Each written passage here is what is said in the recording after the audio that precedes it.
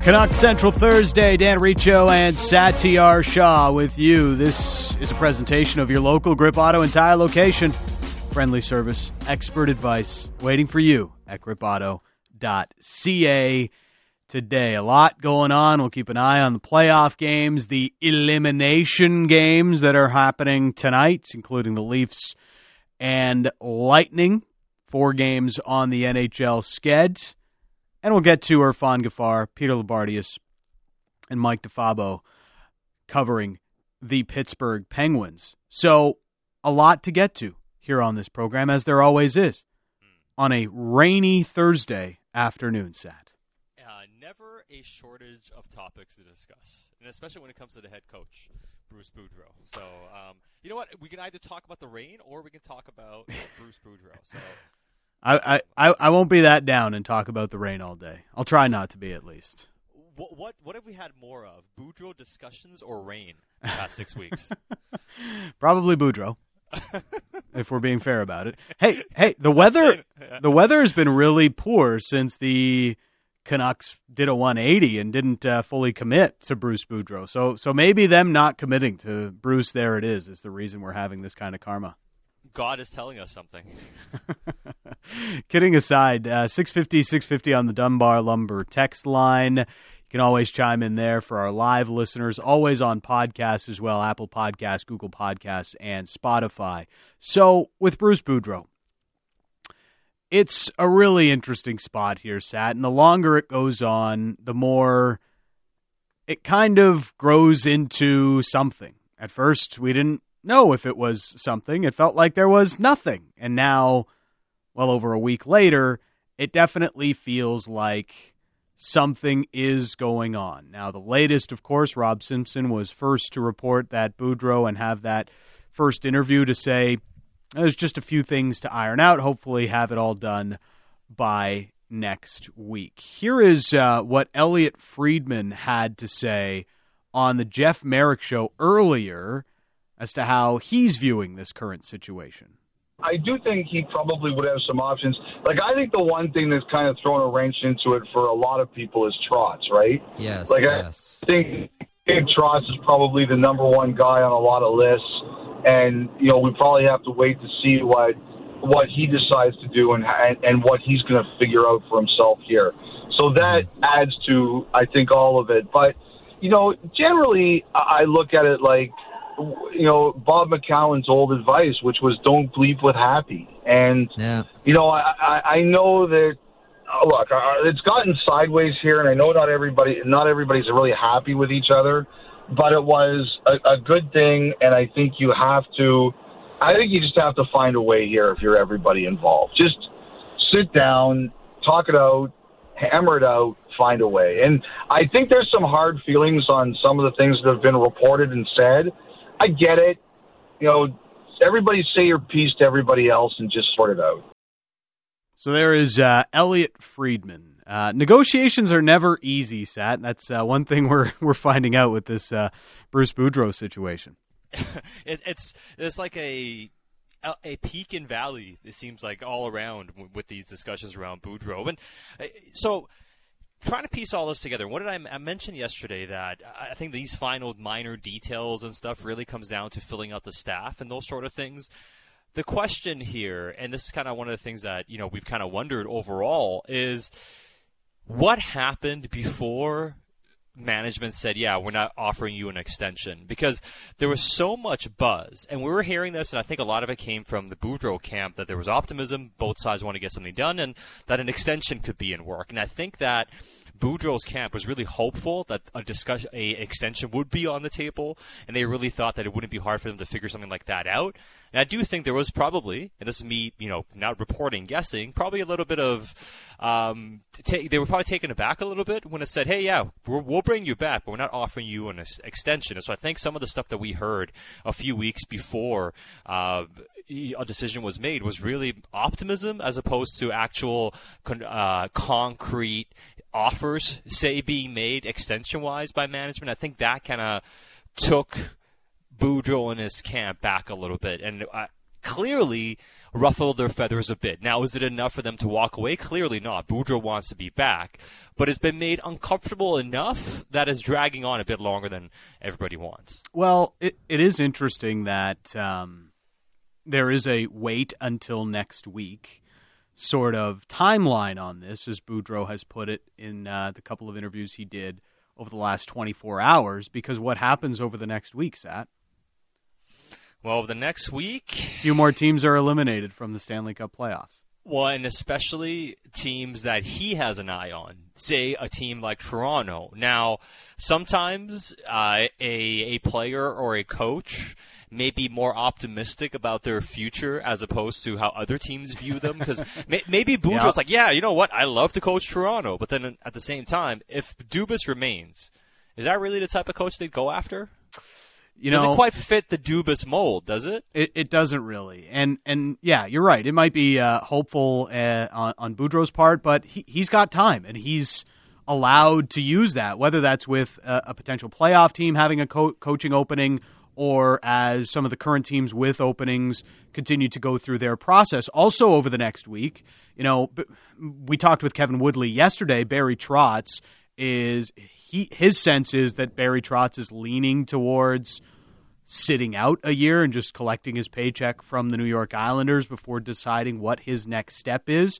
Earlier this week, Pierre LeBrun, after the firing happened, said Barry Trotz is likely to just take the week to figure himself out and whether or not he actually wants to coach next year, or if he wants to maybe go into management or take a different direction for the next 12 months. So as long as the Barry Trotz sort of situation is also hanging in the balance, there could be more opportunity or more aggression from teams with openings to go after a name like Boudreau while that is ongoing. Now, that's all purely speculation, but I can only imagine Boudreau is feeling as though allowing time to pass maybe strengthens his part of the negotiation in all of this. Well, the only thing it strengthens, potentially, is him finding another destination. Because once this runs out, let's say, for instance, we get to June 1st and Boudreau hasn't committed and the option does not get picked up, they're not coming back to him. They're moving on. So, yeah. I mean, and listen, we don't know. And again, they may get something done here in a couple of days, and by Monday it's all, hunky-dory, nobody really cares or whatever. But the Canucks aren't going to be in a position where Boudreau is going to take the entire month and then still not make a decision, and they're going to wait for him. Like, they're going to move on if Boudreau walks us all the way to June 1st. And the fact that it's not wrapped up by next week, to me, the cause for concern would be if this isn't wrapped up by next week. Yeah. Then it's like, okay, what are we really waiting for here? Now you're through May 15. Yeah, technically you have 2 weeks left. At that point, it just seems like Boudreau's looking at hoping that somebody comes and offers him something better. And, for instance, if Vegas was all that interested, would they have not reached out already? Yeah. They probably would have. So it seems like they're not a team that's going to be hiring him. Teams that miss the playoffs clearly don't seem to be in on him right now, outside of maybe Philly. But we talked about Philly. Is that a better destination for you, outside of just proximity to where you live and all that sort of stuff? So, I mean, as much as we're sitting here and talking about options, I'm not sure there are a ton of options for Bruce Boudreau. It's really fascinating. That's the one thing about this. It's like, yeah, okay, it should get done by next week, and everybody's feeling good about it, Sat. But until it's done, like, after how it played out, as you mentioned earlier, going into the end-of-season news conferences, after it played out opposite to the way a lot of us felt it would, I am not overly confident about this until it's actually done and dusted in paper. All the T's are crossed and the I's are dotted. I like, there's some skepticism. For some reason, there is a holdup here. And until it's actually done, I think there has to be some level of wonder as to why exactly that is. Well, I mean, clearly there has to. I mean, if you don't have any sort of question marks, then I don't think you're being truthful to how the situation is kind of unfolding here. There is clearly something somewhat amiss. Now, I don't think there's this massive gulf, and I still expect Boudreau to come back. But how much of this is hurt feelings that just have to kind of take some time. Because if you're Boudreau, all of us were kind of assuming, yeah, of course, everything he's done, not only does he deserve to be back, he probably deserves a contract extension. How do you think he felt? I mean, this has to, at least to some degree, be a hit to his ego. The fact that he's not being offered a contract extension. Now, at the end of the day, he'll probably suck it up and show up and do his job and it'll be fine. But when we're talking about egos, no matter who you are as an individual, sometimes those things take a little bit of time just for you to kind of tell yourself that everything's going to be all right. It's Dan Riccio and Satyar Shah. It's one of these things that as long as it's open, as long as the door is open, you wonder, what is it? Now, you mentioned yesterday when the story started to come out with Rob Simpson, one of the things that maybe needed to be ironed out could be coaching staff, and if Bruce is able to bring in one of his own guys or a couple, whatever that may be. Elliot kind of referred to that as well today. Maybe that is one of the things that needs to be ironed out. But until we know for sure, this front office has been able to keep things pretty tight, as we've seen in their short time here so far. The only thing you worry about is this going off the rails. And at what point will it go off the rails where you have to move forward? Like, does this uncertainty behind the bench at some point impact what happens with Kuzmenko? Does it impact that to any degree? I mean, so far, right. Boudreau was there in the interview. So far, Kuzmenko's agent, Dan Milstein's come out and said it's going to take a few weeks to figure out anyways. And Vancouver's, a finalist and all that sort of stuff. So maybe it doesn't. But the only way this goes off the rails is if it impacts business the Canucks are trying to do. Does this impact the Kuzmenko thing? Does it get in the way of them trying to do something different? That's when things are going to get cut off. I don't think we're there yet. That's just the question of when do you get to that point? We'll see how this plays out over the next couple of days and certainly into next week, as now we do have a timeline from Bruce Boudreau as to when this should be done. We'll see if that actually stays true to that. The going off the rails part, other than Kuzmenko, I'm not sure there is something, that you would wonder, like, how could this really be a bad turnout for the Vancouver Canucks? They lose Boudreau, they move on to a different coach. Maybe Patrick Allvin brings in the guy that he envisioned for the position or something to that effect, but potentially losing out on a key free agent signing, that would be, to me, where this materially affects the team on the ice because of what's gone on here. Yeah, I mean, that's when you can see from the team's perspective, they're like, you know what, we got to move on here because now this indecision is costing us and we can't do this anymore. And then the feelings become rationally hard. You know what I mean? Like you're justified in not feeling good about how things are going. So far, it's just kind of talk, and I'm not honestly too worried about it. I'm not too concerned about it. The only other potential thing to consider is, does Boudreau want any sort of assurance for what the team's going to look like? Which I don't think he can get in June when free agency and the draft isn't until July. So I've seen that be mentioned. Does he need assurances that JT Miller's not being traded or something like this or that or whatever? I don't think you can make that type of promise in June or in May to Bruce Boudreau until you have everything figured out. So I don't think that is part of the equation here.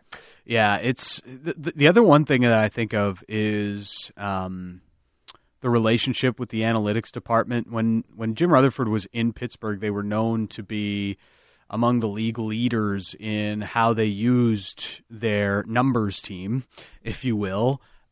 Is Boudreau a skeptic to that? Is he less responsive to that sort of thing? I would doubt that, just given, in our conversations with him and when he spoke with the media, he would often reference certain things like high danger chances, but a lot of analytics can come down to much more minute details than just that. Oh, I mean, yes. I mean, those sort of things to me are just the minor sort of things to kind of overcome and all that sort of stuff. Like that to me isn't a massive part of the equation here. And when I look at Jim Rutherford and just looking at his history and everything that he's done, having an open mind, I think, is what he wants more than anything else. It doesn't mean that you have to be convinced. Doesn't mean you have to do everything they say. Do you just have an open mind to a different perspective? Can you sit here and discuss different things? And that's all you need to do. Doesn't mean you jump into it, but how much of an open mind do you have? And that's Rutherford's MO more than anything else. So if he believes or encounters people that aren't open to certain things, I don't think that's the type of person he'd like to have there long term. I don't think Boudreau himself may be enamored with the analytics, but I don't think he's opposed to using them. I think it's more about how do you relay the message to him that he understands it and understands how to apply it. And I think that's the biggest thing that sometimes the team has to figure out. It's like, yeah, okay, this guy's not into the analytics, doesn't quite understand it.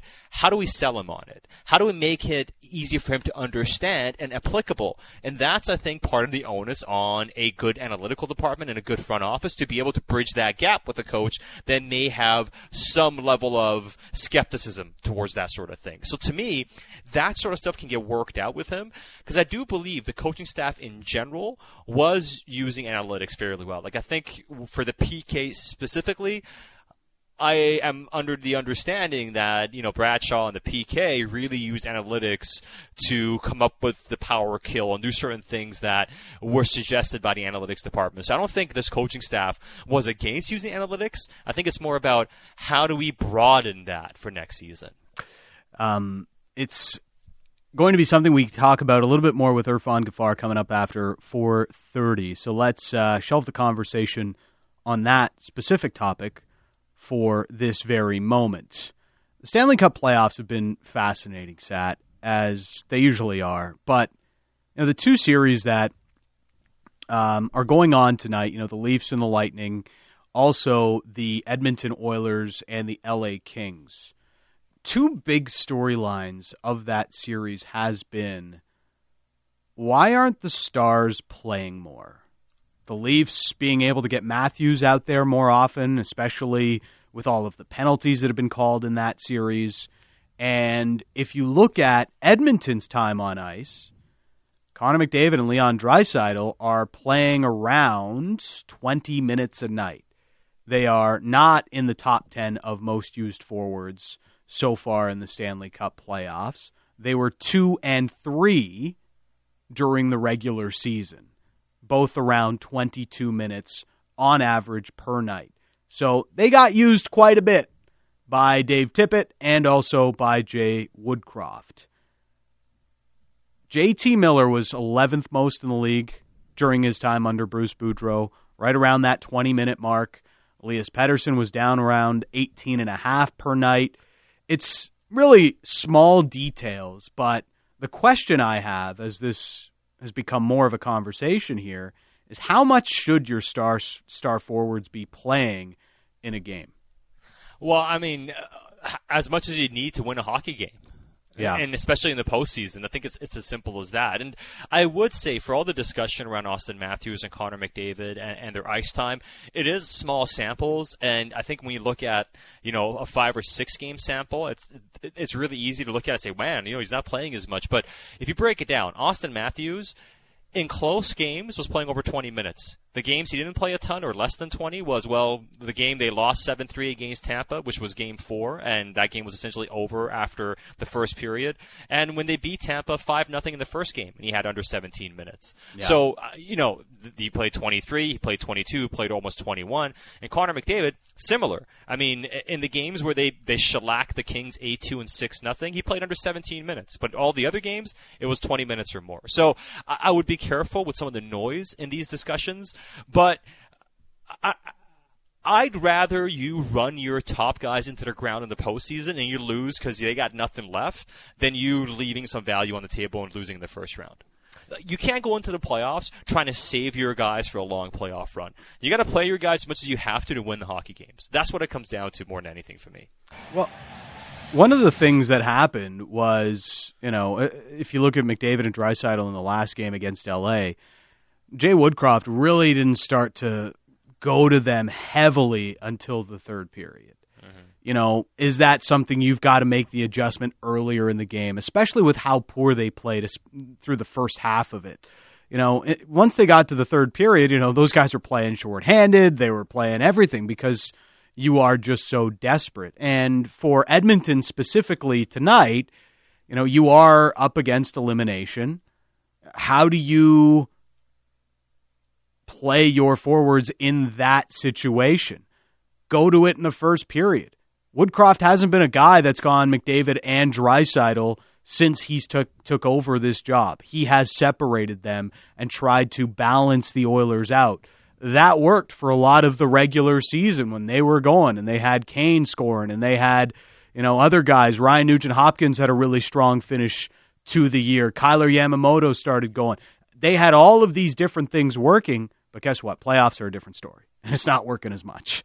And so I wonder, how much do you change your strategy similar to a baseball team going up against elimination in a playoff series? You are emptying the bullpen. You're going to every arm that you trust the most in that game because there is no tomorrow. So that would be the thing that I change the most, is not just like deployment over the entire game, but even, let's say, early in the game, where specifically for the Edmonton series, first goal wins has been the story of the series. Edmonton's got to get that first goal, and they've got to have a stronger first period tonight. Well, they do, and because the postseason is all about what is your advantage and how often can you exploit that advantage until you can't anymore. It's not about getting cute. It's not about thinking about big picture. It's not about how do I balance my lines. It's simply how do I build a team? How do I build out my roster and a strategy to make the least amount of mistakes possible and then have an advantage that I can replicate as much as possible? Yeah, it might be too simplistic. Just load up your best players together. Don't overthink it. If the Oilers lose this series, a lot of it is going to fall on Woodcroft, and that's why it does fall on coaching a lot of the time, too. To me, it's not so much about how much ice time a guy gets. That comes down to the game and situationally. But are you giving your guys the best chance with the combos that you use? Mm-hmm. And in the postseason, you go with Draisaitl and McDavid together until you don't win hockey games anymore. That's when you change it up. You never separate your best asset and then go back to it when it's not working. Start with what you do best and then adjust from that point on.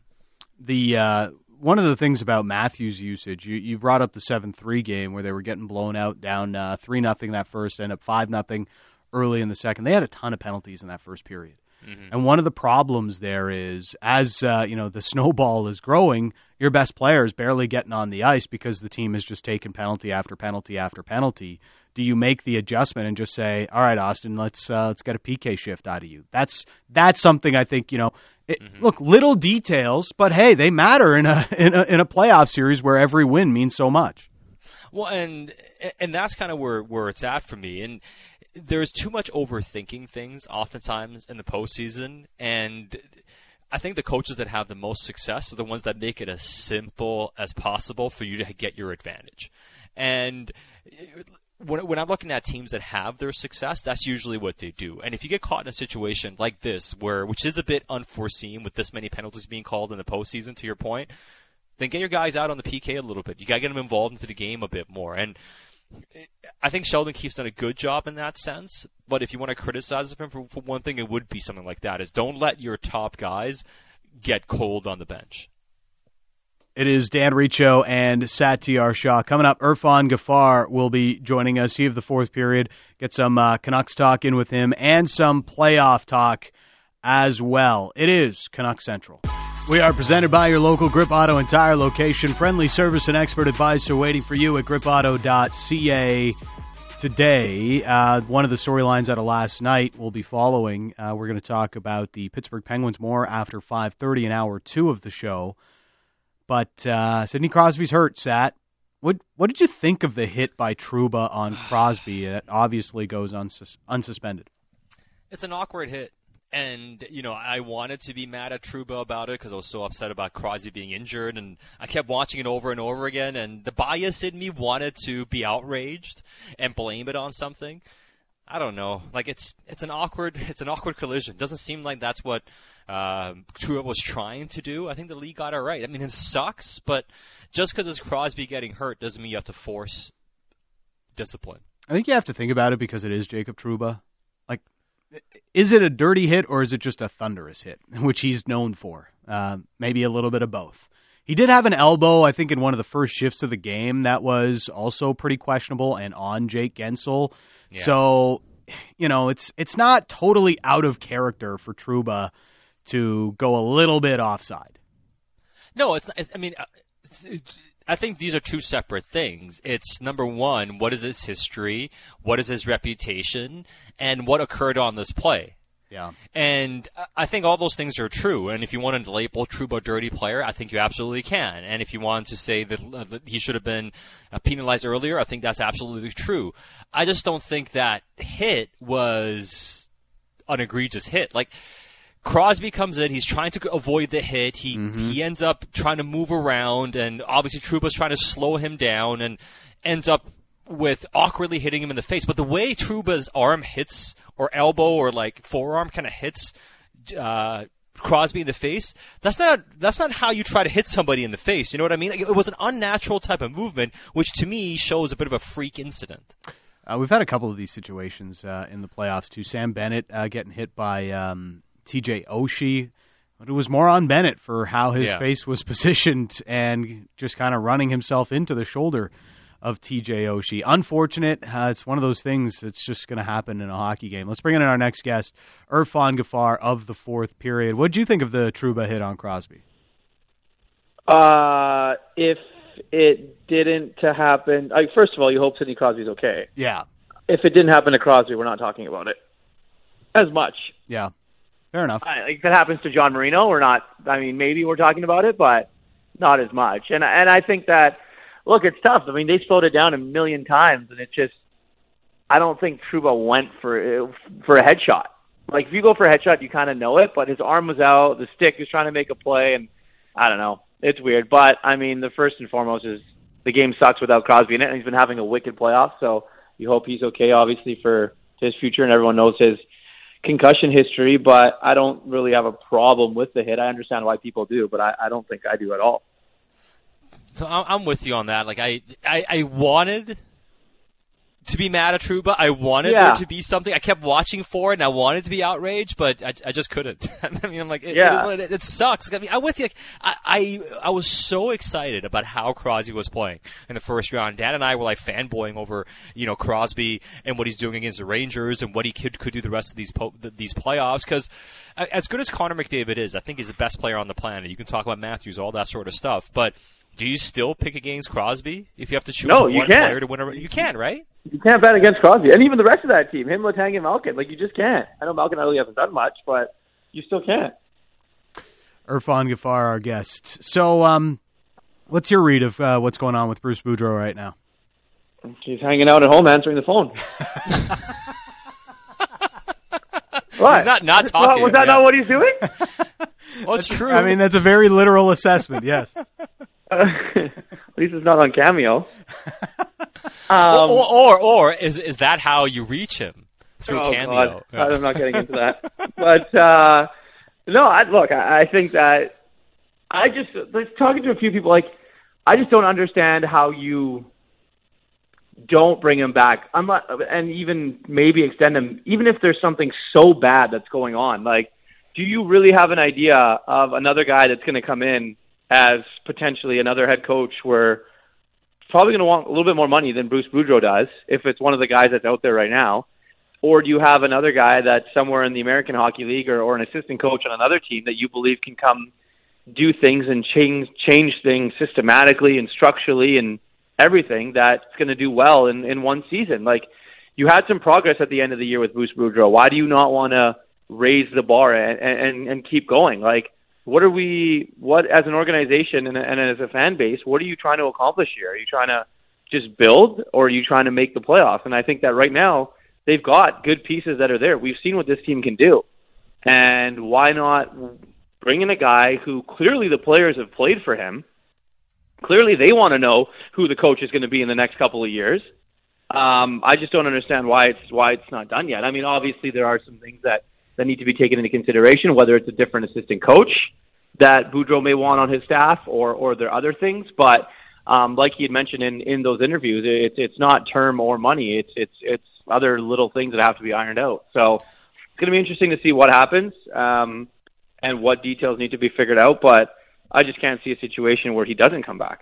No, I'm with you. I mean, I don't think we see an extension maybe, but here's the thing. I mean, if we do see an extension all of a sudden out of nowhere, what does that say to the posture that management took in saying they're not offering an extension? Like, could they actually offer an extension after publicly saying they're not?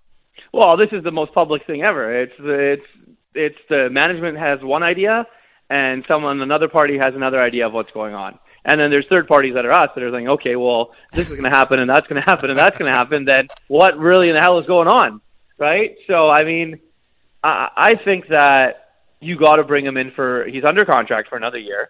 I mean, it's a team option, so if you don't bring him back, you're paying someone else. And in all reality, if you don't bring back Boudreau and you bring another coach in, are you going to bring that coach in for another year, 1 year?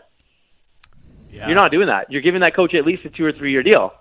So I understand what's going on with Bruce Boudreau. I understand how old he is and things like that, but it just makes sense in so many ways that he deserves an extension, and the guys clearly like him and they like playing for him and they like they're buying whatever he's selling, and then you can tell in their play. Yes, they need to shore up some things on the blue line and change some things and get different players in different positions, but on the outset, what he did with that team in the time that he had was it was a pretty good job. Yeah, for me, it's work with the guy that clearly has had a very strong positive effect on this team, and work with him on some of the things that you think he can improve on, rather than having to bring in somebody completely new, especially when a lot of this core really started to blossom under Boudreau. And I kind of wonder, how much, if at all, is that part of the conversation, as in which direction is this team going in the offseason? Jim Rutherford told us flat out, if the numbers get out of whack for JT Miller, we're going to have to trade him, essentially. So what direction is this team taking going into next year? I think organizationally, you can't not make the playoffs. You have to be a team that is competing for a playoff spot. And yes, we're talking about it, and they had a legitimate shot at some point in this season, and yes, there was that glimmer and that hope, but in all reality, this team probably wasn't good enough to make any noise in the playoffs. But they're 1 or 2 pieces away. I mean, you have a goalie that's got 4 years left on his contract that, is an elite goalie in the National Hockey League, and he was playing, at some points as a Vezina candidate, right? He had some really good games, and you've got a young stud defenseman in Quinn Hughes who's only going to get better. You've got Elias Pettersson. You've got guys like, Bo Horvat, who had a career year. Whatever's going to happen with Brock Besser is going to happen here in the next little while. But you've got some really, really, really good young pieces. The emergence of Pud Colson this season, and Tanner Pearson saying he's going to be a star in this league. I think that there's definitely a lot of things to work with, but there definitely is a lot of work that needs to be done in order for this team to reach its potential. But the potential should be going and making the playoffs, competing for a playoff spot, and not sitting here and listening to things and saying, oh, should we tank just to get Connor Bedard? It's not going to happen. You have these players in the prime of their careers right now, and they want to win. They don't want to sit there on the sidelines and have L's beside their team name every single night. I'll tell you that. Yeah, well, I mean, and the other part of the stuff to get figured out outside of improving the team is who do you bring back, and a lot of that is the contract negotiations. And as much as we're talking about Bo Horvat and JT Miller, as far as who actually signs first, could that be Brock Besser? Yeah, potentially. Look, I think there's been some talks right now, a couple back and forth between the agent and the Canucks, and right now it's in kind of that holding pattern. That's what a negotiation is. It's 2 teams talking, trying to come to an agreement of what they feel is right. And, obviously Brock's camp's going to want something, and as they should, but the Canucks have a number, and they're probably going to stick to it. Now, whether that number is a little bit longer on the term and a little bit less money, or is it a little bit more money in a shorter term, remains to be seen. But I think that when you go to it, there's a very good chance that you can see that Besser's the first guy to sign.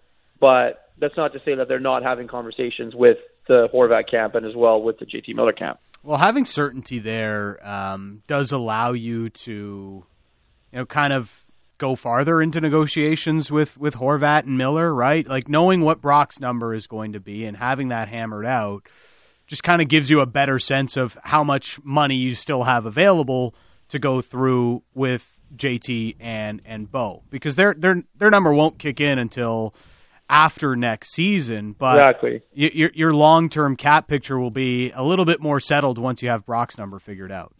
Well, absolutely, and that's a big thing. And I think that they're going to make some moves to create some space here as well. Like I really do.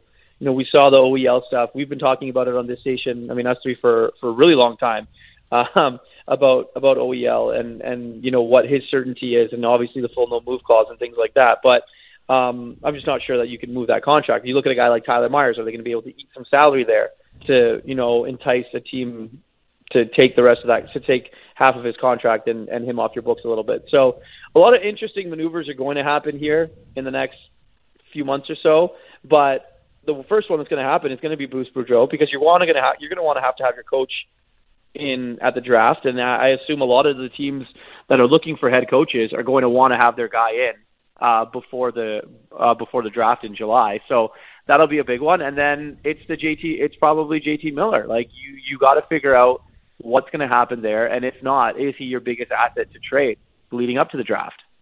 Right? Or is it Brock Besser? If you're unable to come to an agreement with him, is that what's going to happen there?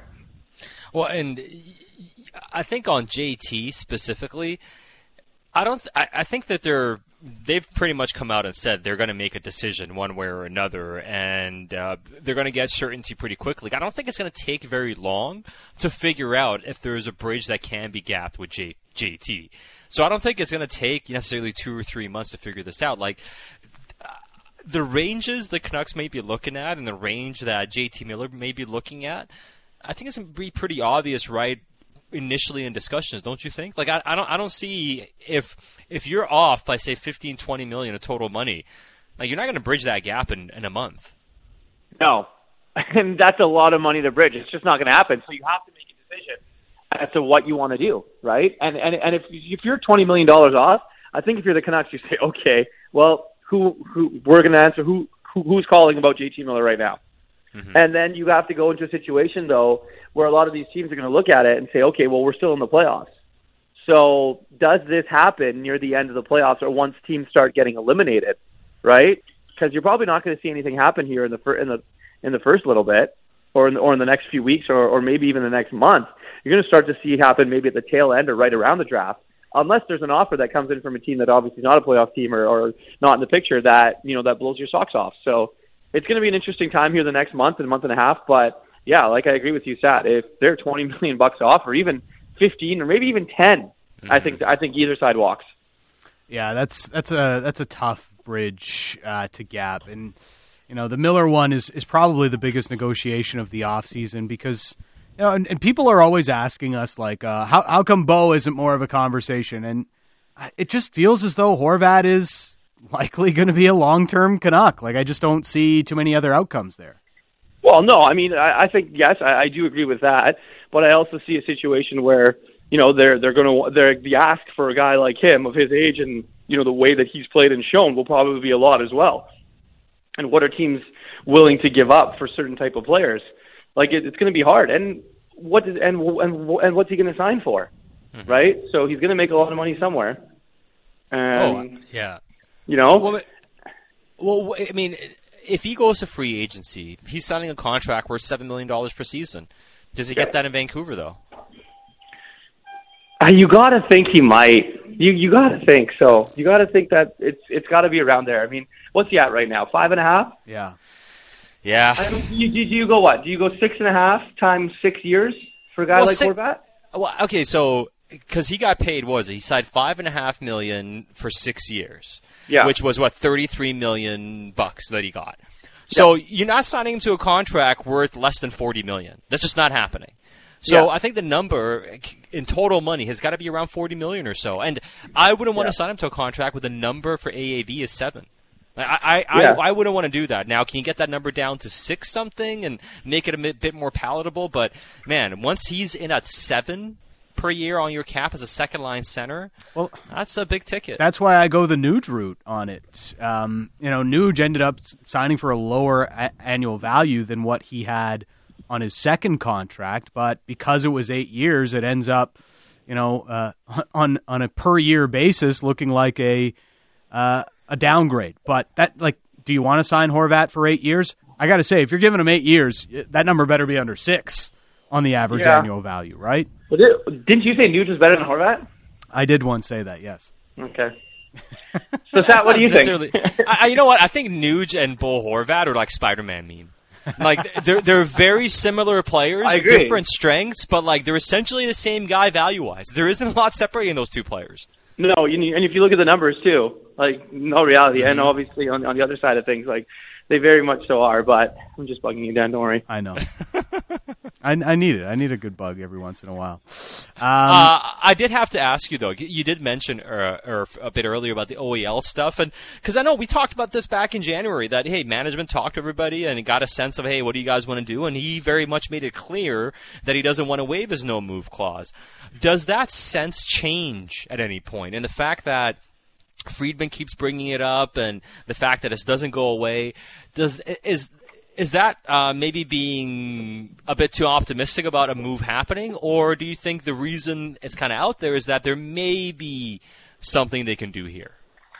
Well, I think it's out there. There might be something that they're trying to do. I mean, at the end of it, he's got control, right? So it's up to OEL, unless they flat out tell him that say, okay, well, we're not going to play you. Like, other than that, the Canucks are kind of strapped in the situation. Or say that, you know what, we have an offer. Give us your list of places that you're willing to go and where are you willing to waive.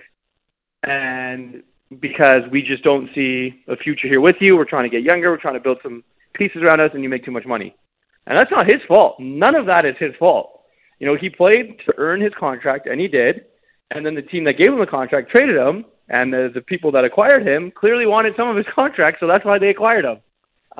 But now, obviously, you look at the deal, and for the next 7 years or 6 years, it's not a really good contract if you're a team that's looking to get a little bit better. And yes, OEL made strides last season. He was a lot better than he was in his last few years in Arizona, but it's the contract, right? So if you're the Canucks, and economically, it just doesn't make sense. So you're going to try to do everything you can to try and A, create some cap space, and B, get younger. You're probably looking at taking back a pretty onerous contract if you are. 100%. But if you're taking an onerous contract and a guy that can put in 25 goals, yep, right, or a defenseman that can play with Quinn Hughes, yeah, then I think you have to go and look at it that way. And you could open up a path for Jack Rathbone, as we talked earlier this week, which is maybe something you want to do in the future, but probably not right away. Anyhow, all right. What's been your favorite series so far in these playoffs? The Rangers-Pittsburgh series has been fun. Yeah. Yeah, I really like that one. I mean, obviously with Crosby and things like that, but that one's been fun. And, Shesterkin and the goaltending, and, he's up for the Hart and things like that. And him, those storylines of him not being made available to the media only after Game 2 and things. It's fun. I mean, the Leafs going to Game 7 just for anarchy would be fun. The Oilers losing tonight would be amazing, as if Edmonton doesn't have enough to complain about. The Oilers losing would be hilarious. Oh, if the Oilers lose, I mean, you knew the Flames Dallas series was going to be boring anyways. Yeah, yeah. And honestly, I don't even hate that series. Then you know what? If you're into that type of hockey, you're coaching. You're Daryl Sutter and Rick Bowness. That's who you are. I haven't hated that series that much, to be honest, because there's been intrigue. The games have been close, and I don't mind grudge match hockey. But like for instance, let's say Edmonton loses tonight. Like, I mean, do you come back with Woodcroft? Do you come back with Holland? How is Connor McDavid to saying I don't want to do this anymore? I mean, are we close to getting there? Is he there? Already there. Yeah. But who? Okay, so you obviously get more for McDavid, 100%, and then you build your team around Draisaitl, right? JT Miller for Connor McDavid. God, don't! You're gonna get radioed so hard right now, and I'm gonna laugh. Make it happen. Before you know what series has actually been pretty sneaky good, but you don't get to see a lot of it. Is St. Louis, Minnesota. Oh man, the winner of that series, and then whoever plays Colorado, that team's going to the Cup. Underrated, really fun players to watch in that series. between a couple of the young guys on the Blues with Kyrou and Thomas. Tarasenko has always been a fun watch. Had the hat trick in the last game, and Kaprizov is just, I mean, no matter what St. Louis throws at him, the guy still finds a way to score goals. Yeah, and Vancouver's favorite goalie, Jordan Binnington, has finally got a win. So he's found himself again.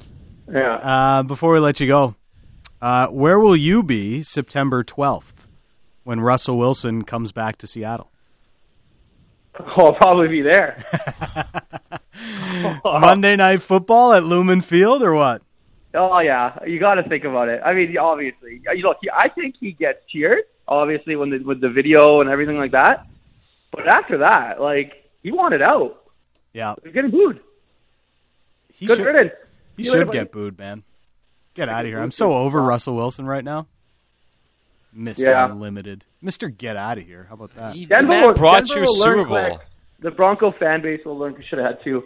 The Denver fan base will learn quick.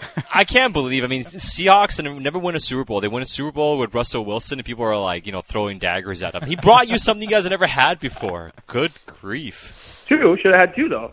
Yep. He threw a dagger in the end zone to Malcolm Butler. Yep. Facts only, Sat. Facts only. You guys got Super Bowl and you're sitting here complaining. Jeez, Sat's like, I've been through 0-16. Browns break my heart every year, and listen to you. Should have won 2 Super Bowls. Listen to you dweebs. Dan's just wiping his tears because Giorgio Chiellini's leaving and coming to try and save the Whitecaps, right? Yeah. I'll believe it when I see it. It feels like the Whitecaps are just being like, look at us. We're important. That would have been that's such a Whitecap signing, though. Go and blow a ton of money on a defender. Never mind, we need a striker. Irf, you're the best. Thanks for this. All right, guys. Be well. Ciao. There he is, Irfan Gaffar.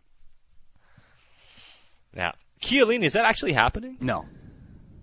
I mean, with all the MLS weird rights, too, they need his, discovery rights, so they got to trade with LA to get the discovery rights, so then they can negotiate a contract with him. I mean, it's discovery rights? Yes. I love that. Like, discovery rights on Chiellini. As in somebody just discovered him 2 years ago. Hey, there's this guy. This guy's been one of the best defenders in the world for 15 years. But we just discovered him. We just discovered him. He's our guy. Can the Canucks do that with somebody on defense in the league? We just discovered Cale Makar. He's ours now. No, don't know if that works that way. We just discovered Miro Heiskanen. Yes. We don't think he's rated well enough around the league, so we like him.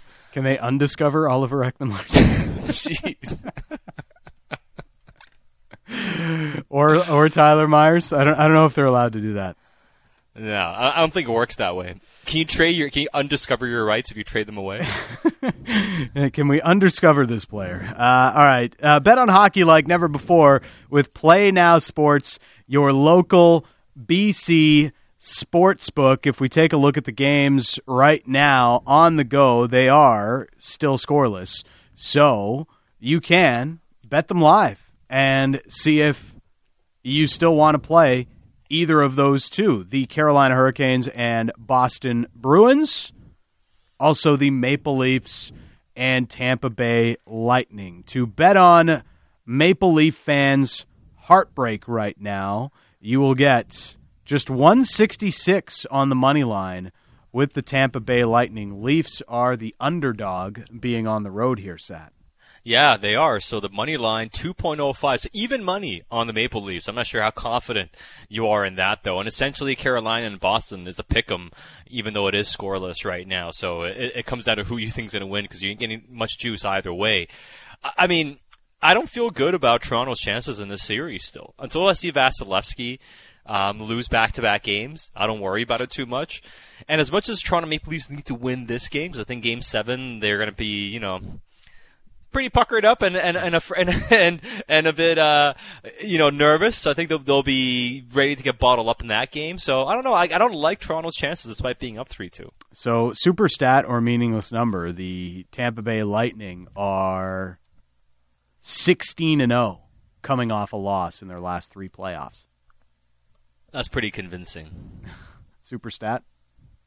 Pretty good. Yeah, it's all right. Still goalless in that one so far. Again, bet on hockey like never before with Play Now Sports, your local BC sports book. We'll get more into the Calgary Flames and Pittsburgh Penguins in the 5 o'clock hour. Also, who would have been on our Hart ballot? Did they get it right? That's next on Canuck Central.